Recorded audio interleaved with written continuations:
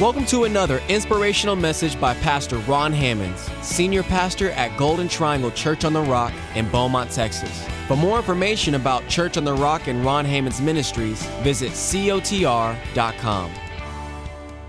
Let's open our Bibles tonight to the book of Titus, Titus chapter 3. We're going to be going to Titus 3 tonight, and hopefully tonight we'll be concluding our study of the book of Titus, and we are going to be talking about do everything you can. Do everything you can. Titus chapter 3. Do everything you can. Wow. Last week, we had hoped to conclude the study of this New Testament book of Titus, this letter the Apostle Paul wrote to his friend and one of his co-workers, one of his, if you would, good-for-nothing employees. Okay, and let me run this word by you. I stopped on my way out of the house tonight and stopped and wrote this, so they don't have it to put up here, but if they did, it would say this: being sold out to God has less to do with what you do than who you're doing it for. Listen to me one more time. Being sold out to God has less to do with what you do and more to do with who you do it for. Do what you do. Do what you do best. Do what God has talented and gifted and encouraged and blessed you and enabled you to do. Do what God has made you to do, whatever it may be. God needs people in all walks of life, but do what you do for Him, filled with His joy, His peace, His love, His care, His concern for others. Let your light shine while you're doing what you do. Okay? That's what we do. Okay? So, being sold out to God has less to do with what you do than who you're doing it for. Our church has been fortunate and is still very fortunate to have been allowed the privilege and the pleasure of sending so many missionaries on the fields of service around the world to spread the gospel during these last 3 decades together. Yeah, I've been amazed. We have raised up and we have recognized and we have prophesied over, laid our hands on, sent out, and supported individuals from our church and families from our church on long-term mission endeavors. What is a long-term mission endeavor? A long-term mission endeavor is something that you're going to have to be gone for a year or more. Okay, this is my long-term definition. And you're going to have to move somewhere, and you're going to have to get involved there somewhere, and you're going to have to take you and your family and make a living, make a life, and make a difference somewhere else for a long time. And so we have been so fortunate to send families and individuals from our church, recognize them, prophesied over them, sent them out, supported them on so many long-term mission trips on foreign fields to accomplish the work that God has called them to, that we have partnered with their calling and facilitated the work of a missions endeavor. And so, people from our church and families from our church, they've moved from Southeast Texas here, under our covering and with our support and because of our vision, to foreign countries. They have moved from Mozambique to India, from Russia to Mexico, from Indonesia to Thailand, from England to the Philippines, from Vietnam to Latvia, from China to Kenya. Just to name some of the things that we have. They've gone for 1 year, they've gone for 3 years, they've gone for 10 years. Some of them for 20 years have been on the mission field. People who sat in our church, people who came to know Jesus Christ in our church and stayed and we trained them up and raised them up and laid our hands on them and identified a mission and sent them out to these mission fields, just to name a few. Some are still there. We're still partnering with them each and every month. They receive support. Every day they receive prayer. You are making a difference. In addition to that, we have sent and supported members of our church and teams and from our church family here on short-term missions trips. We have sent hundreds in the last 3 decades on short-term mission trips, those that last less than a year. We have been to more than 200 countries together as a church, reaching out. People from our church, envisioned by our church, some vision that God has given me or given us, and we have put teams together and put support together and sent people from our church to a couple of hundred countries. Listen, that's not a small thing. Okay, that's a real outreach, and we've broadcasted the gospel message of Jesus Christ on a weekly basis on television to 242 countries for a long term. Okay, and we've on top of that, through the internet. On top of that, we have sent out for 15 years 24 hours a day, every day. Programming, reaching out, the gospel of Jesus Christ, going around the world into every place that an IP can receive it. It's amazing what we do together every single day. Our Golden Triangle Church on the Rock family has impacted as well our immediate communities. Here in the communities in Southeast Texas, we have raised up and sent out and financially supported the birth of 12 local churches here in our communities. That's amazing.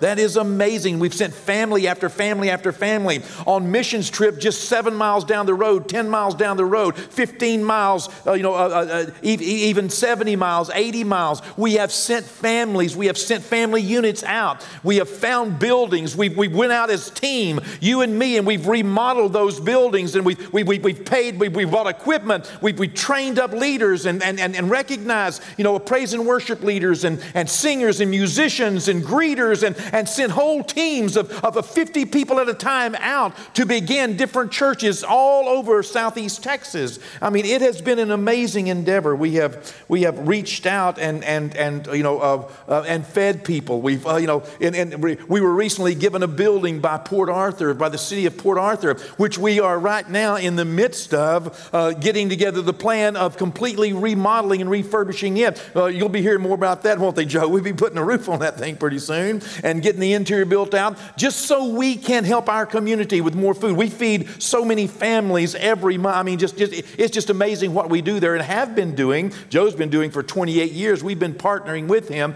for a couple of decades now and a little more than that. And on a daily basis, meeting the needs and making the difference here in our community. We have raised up medical clinics in our community, counseling clinics, okay? Counseling schools here in our community.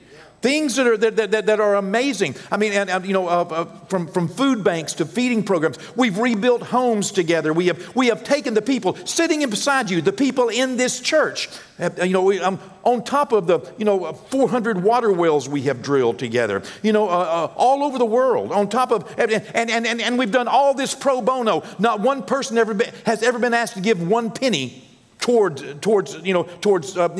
having their own home rebuilt or getting their own sack of groceries or getting, it's just been amazing what we have done together in the past few decades, the past 3 decades. We poured concrete. We've cleaned out houses, hurricane. We fed, we fed like 22,000 people the first week of after Hurricane Rita. Right here in this foyer without electricity. It's amazing the past efforts of our church and the church that you are sitting in right now. The past efforts of our church on top of having weekly services, which it looks like that's what we do. I mean, we look like a church. We look like a place you come on Sunday mornings and Wednesday nights and go to church. Oh, but that's not. That's what we get to do. That's why we enjoy coming and worshiping and having the word. We enjoy being a congregation. We enjoy being a church. But you've been around. I mean, come on, we're just about to take 50 people to India to do monumental, major campaigns. It's just amazing what we do together, reaching out around the world every day together and in our communities, making a difference. The past efforts of our church and cannot be recounted in just these few moments, but it would be wrong of us not to be very thankful to God, and for me as a pastor, not to be very thankful to you. All glory to God, but all thanks to you, for you have been the one that has carried this burden on your shoulders. You are the one that has gone. You're the one that's given. You're the one that's prayed. You're the one that's stayed by the stuff. You're the ones that have been the ushers and the greeters and the singers and the musicians and working with the children and the youth. You are the one that working, running lights, doing service to our house. You are the one that has made the difference. You're the ones that's worked the Christmas fest and the Hallelujah nights. You're the ones that have brought your tithes and your offerings and made us able to reach out into all these countries and send monthly support to our missionaries still, meeting needs and reaching out into communities and building churches. We together have built, more than 200 churches in Kenya alone. I mean, and feeding centers and preaching points and orphanages all over the world. Right here from you, the people you're sitting, you have done that. You. Can you imagine that from you? I didn't do it. All I did was said, this is the way, let's go this way. And you guys have always said, okay, let's go. Listen, what we have done together has been amazing. But what we will yet do together would make your head swim. For we are stronger than we ever have been. We're more powerful, more capable, more full of vision, more full of God.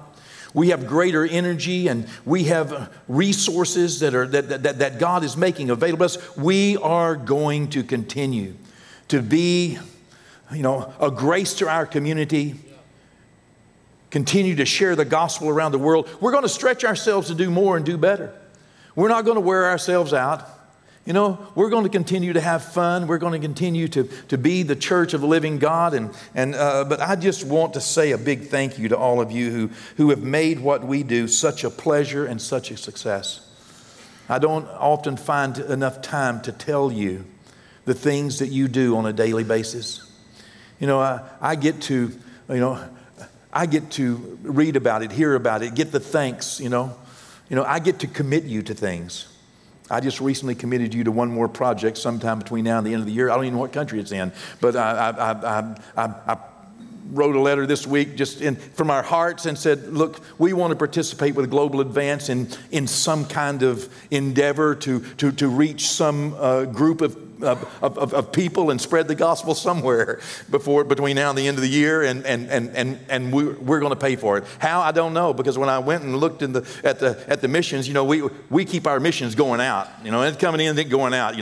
We keep your seed in the ground, okay? We keep your investments invested. By the way, we pay pretty good dividends, okay? Eternal life and a lot of crowns in heaven. But it'll be here. It's not something we have to work toward. It's not something we have to sweat over. It's not something we have to receive an offering for. You guys are amazing. I just want to thank you. We are a blessed family. Okay? Thank you from the heart of your pastor. With my undying gratitude. I pray for you. I pray for your jobs, your businesses. I pray that everything you touch is blessed, because I know what you have done and I know what we will yet do together. Thank you. Thank you so very, very much. Okay. Well, now let's get to the word tonight in Titus 3, okay? Have you found Titus 3 yet? You can look on with us if you like. I'm reading from the New Living Translation tonight. Last week we did the first 8 verses, I believe, but just let me catch us up on a couple of things that were important from last week that I don't want to push past tonight in concluding this. He began with remind the believers about a few things. Just remind believers. And so let me remind you. One of the things that he wanted to remind us about was submission and obedience. Obedience is what we should do. We should obey those who have authority in our lives. And we talked about it's important to teach our children and to remind ourselves and other believers that school teachers should be obeyed, that policemen should be obeyed, that bosses should be obeyed. We should obey people who are recognized authorities in our life, those that God recognizes as an authority in our life. We should obey. We should obey our government. We should obey the laws. We don't live in a bad country. We live in a great country. We should support those in leadership. Leadership is not easy. okay? And we should certainly remind ourselves to obey God. But we should also be submissive in life. Submission is a Greek military term we learned last week, hupotasso, and it literally means, to get in line, to get in rank, to get in line. Get in line. And that's what he's saying. It's a military term that means, fall in, line up. Arrange yourself is what it means. To arrange yourself in line, in the line of life, in the position that you should be occupying. And at the same time to recognize that some people you are leading and some people you are following. And to recognize when you are a follower and when you are a leader, and give your due to that position. Sometimes we find ourselves in a leadership position. We need to lead. And sometimes we find ourselves in a following position. Well, we need to follow. And that is one of the things that believers in the church, the Apostle Paul wrote to Titus, need to continue to remind ourselves of. That, let's obey and let's be submissive. Let's have an attitude that recognizes legitimate leaders, that recognizes the authority. It's not as easy to be your supervisor as you imagine. Okay? It's not easy on your boss. It's not easy. It is not. Okay? Give them some support. Give them some respect. And support leadership. Also, he encouraged them in verse 2 not to be slandering people. Watch what you're saying so that you don't end up, talking bad about other people. Because it really is equal, Jesus said, to murdering them, murdering their character, murdering them. And it can feel that way. Betrayal can feel like that. It can feel almost worse, than actually being slapped, being stabbed in the back. So we're not of those sorts of people that slander other people. And then he went on through several other things down through verse 8, and he encouraged us to remember the gospel and to make sure that we were teaching the gospel in the church. What is the gospel? Well, Jesus lived a sinless life, died an atoning death. He was buried. He was raised on the third day, victorious over sin, death, hell, and the grave. He's coming again. He will reign forever, and he wants to live in your heart. He will save your soul if you will ask him. That's the gospel of Jesus Christ. And he said these are the things that need to be remembered and need to be taught in the church. Let's make sure that we teach the gospel. Well, this evening we're going to pick up where we left off. We'll be beginning in verse 9 tonight as we're starting to read from the New Living Translation. Titus 3, verse 9. Do not get involved in foolish discussions. Let's hold it there for just a moment. Wow. Just like most of the other things written in the Bible, whenever you get a good phrase, when you get a good concept, whenever you really feel like you're getting the intent of God, you could just sit right there and soak. We could sit right here and soak in that. That is a concept. That is a godly admonition. When this letter was written, it was not written in chapter and verse. And so sometimes a verse does not contain the whole thought. Sometimes you have to read more than one verse to get the thought of what God intended for you to know. Sometimes there are 2 or 3 or 4 thoughts in a verse, okay?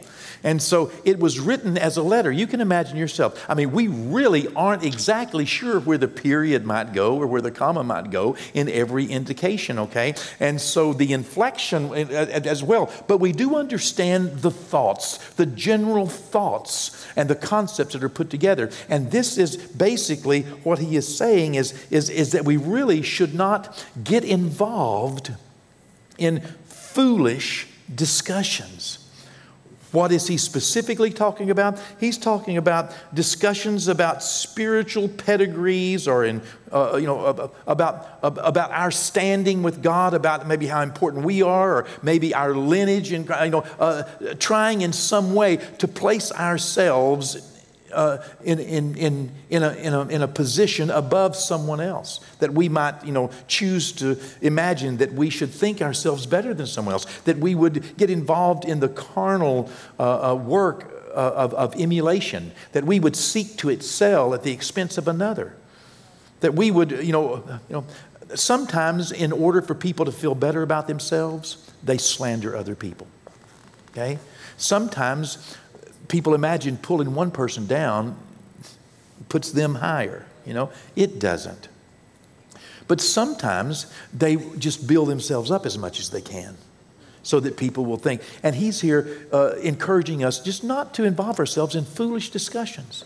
He'll later on kind of qualify that, not really qualify it, but kind of make it an inclusive statement by telling us that these things just actually come to nothing, okay? It's not really important how important you are. Hello? Excuse me, but don't you know how important I think I am? Your view of yourself and how you want other people to view you. And everybody benefits from being respected. And many times, when you're in a position of authority or leadership, you need that respect of others. You need the confidence that gives. But that's different here than just arguing over genealogies and arguing over how you got to where you are and the foolish discussions about spiritual pedigrees. Or, don't quarrel and don't fight about, obedience to the Jewish laws or what you're doing that's better than someone else, and how, don't argue and fight over these things. For these things, as he's saying, all these foolish and unlearned questions, all of these debates, all of these arguments that we have trying to prove ourselves right, not necessarily prove Jesus right, but prove ourselves right, even, at the expense of someone else being wrong. All these things are useless, and they're a waste of time. There are so many things that we could discuss in the Bible that would end up, if we were to start arguing or quarreling over them, they make no difference. When is Jesus coming back? Pre-trib, mid-trib, post-trib? I don't know, and you don't either. No, you think you know. You believe you know, but it's not anything to argue about. Okay? It can't be known. I thought Jesus was coming last September. Now I think he's coming this September.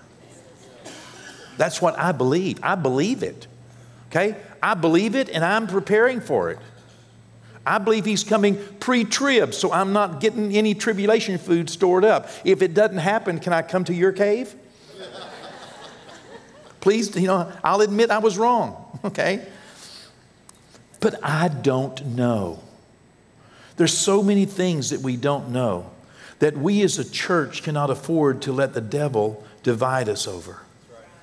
There's so many arguments in families, in friendships that at the end make no difference.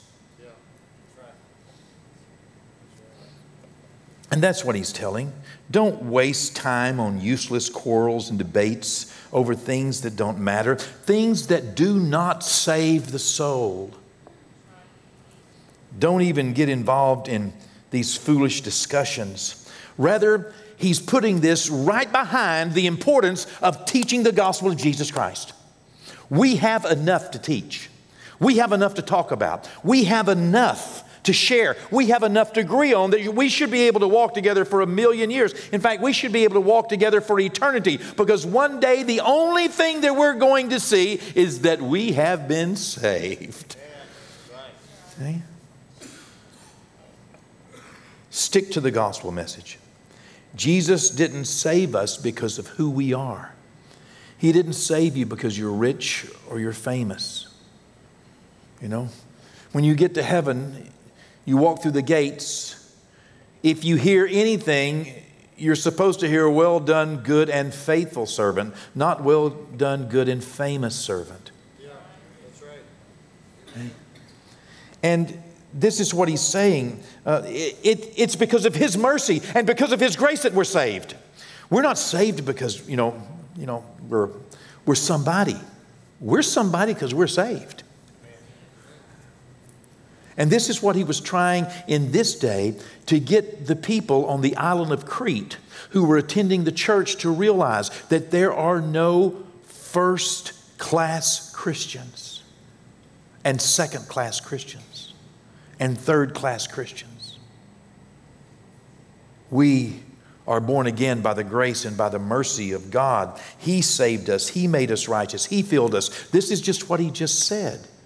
He just said, he saved us. He filled us. He made us righteous. He declared us righteous. He filled us with his Spirit. He's just said that in the verse above. And this is what we're supposed to claim, not our own righteousness, but his righteousness. Not I'm better than you. Not, well, I'm better because I didn't do this to anybody. I don't do this, so I'm better. I may do those things, but that's not as bad as that.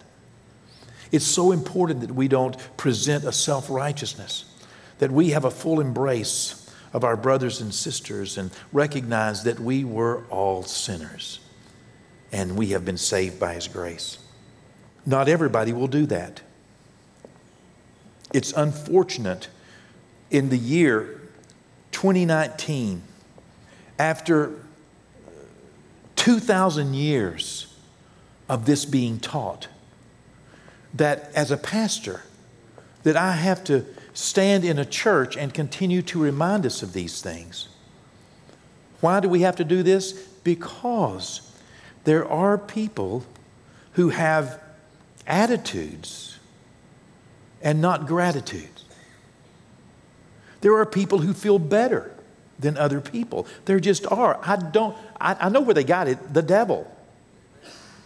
And we're born with that nature.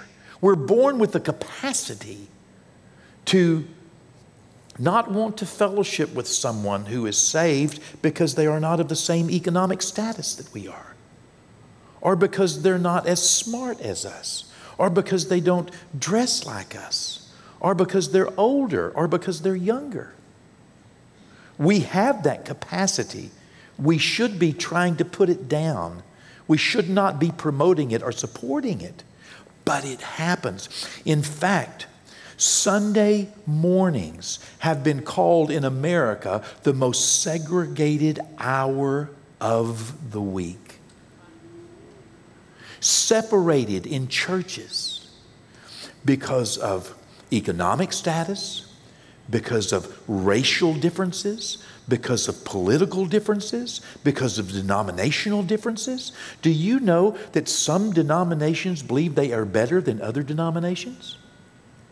Do you know that some denominations believe that you are going to hell because you do not belong to their church?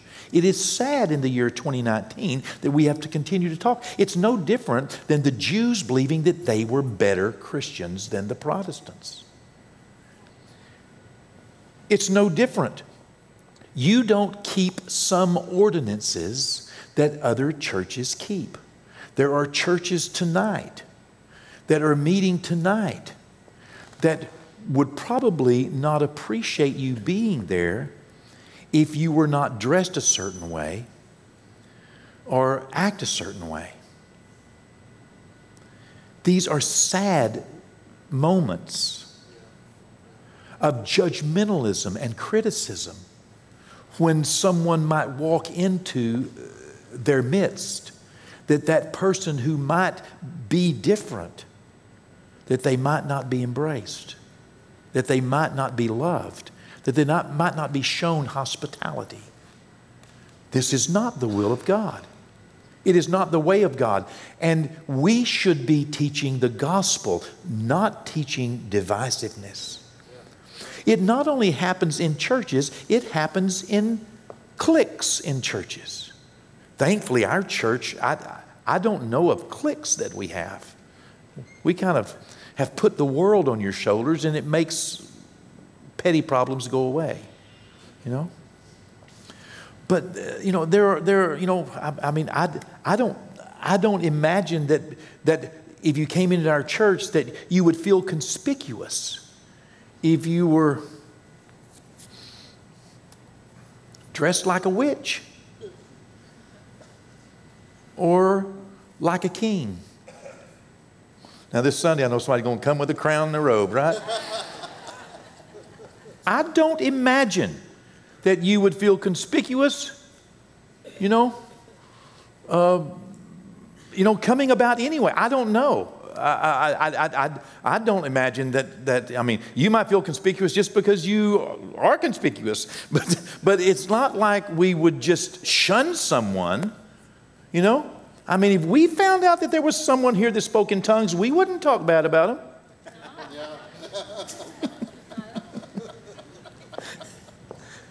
Someone that was, of a Baptist, a Methodist, a Church of Christ, Episcopalian, Lutheran, Catholic, we're all the same. But that is a work of God in you and in our church. It is not so everywhere. Okay? And it will not be that way here if we don't stay on top of it. Because there is a carnal encroachment in life. And we cannot afford to allow in our own life to have exclusive, divisive tendencies or tactics.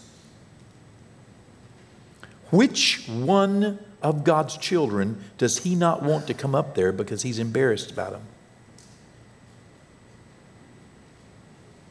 I have had pastors leave my organization because they did not want to fellowship with another one of our pastors because of the way they looked. Only. It's a sad day. Verse 10. If people are causing divisions among you, give them a first and a second warning.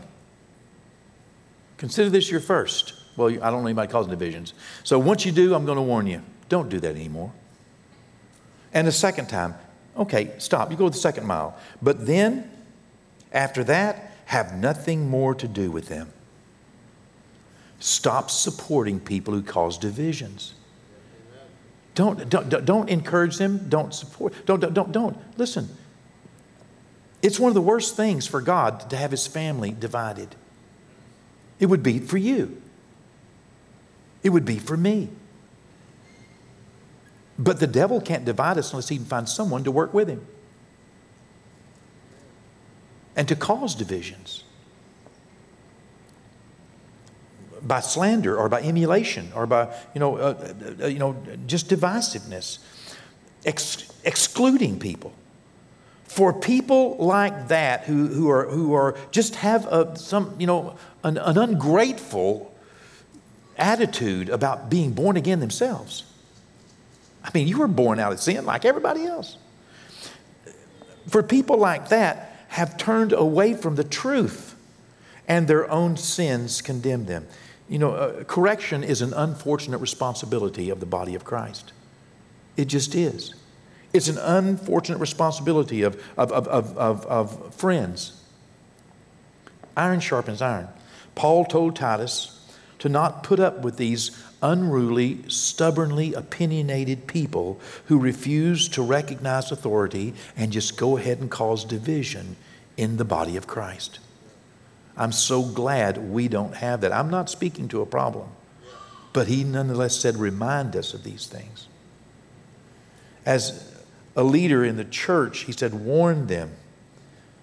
And he said in verse 12, let's read the rest of this so that we can conclude quickly. I am planning, he said, to send Artemis and Titus to you as soon as one of them arrives. Do your best to meet me in Nicopolis, for I have decided to stay here for the winter. That place is in Greece. It was important to the Apostle Paul that Titus come and help him. He had something for Titus to do there, and gifts, specific gifts are important. Some things are skill sets, and Titus had a skill set of setting things in order. He needed him in Greece, but he said it's very important for the church to have leadership, so don't leave there until you get a replacement. It's a very important principle in the Word of God, that you stand at your post until you are properly relieved of duty. He said in verse 13, do everything you can to help Zenas the lawyer and Apollos with their trip. They were going on a mission trip. He said, do everything you can, basically, to support them and give them money. Do everything you can. See that they are given everything they need. You know, here he is requesting missionary support from a missionary. You know, work a little harder, work some overtime, and give these guys some money and help them on what they're doing. Raise money among the churches and support the missions work through these two men. They're doing something important. Verse 14, he said, because our people, you are our people. You are our people he's talking about. Our people must learn to do good by meeting the urgent needs of others. We must learn. We must learn what it's like to help people go and do other things. The urgent needs of those who are sharing the gospel, spreading the gospel, specifically here, Zenos and Apollos. We must learn by meeting their urgent needs of preparing them to share the gospel, so that we will not be unproductive. We can be productive by helping other people do what they have been called to do. You know, your job is important. It's not what you do that makes such a difference, but it's who you do it for. What are you working for? You should be working for all the wonderful reasons of family and home and community, but you should also be holding in your heart that your work is for the Lord, that whatever you do faithfully as unto Him. Verse 15, everybody here sends greetings. Please give my greetings to the believers, all who love us. I guess that wasn't everybody, but everybody that loved them anyway. May God's grace be with you all. And so concludes the book of Titus.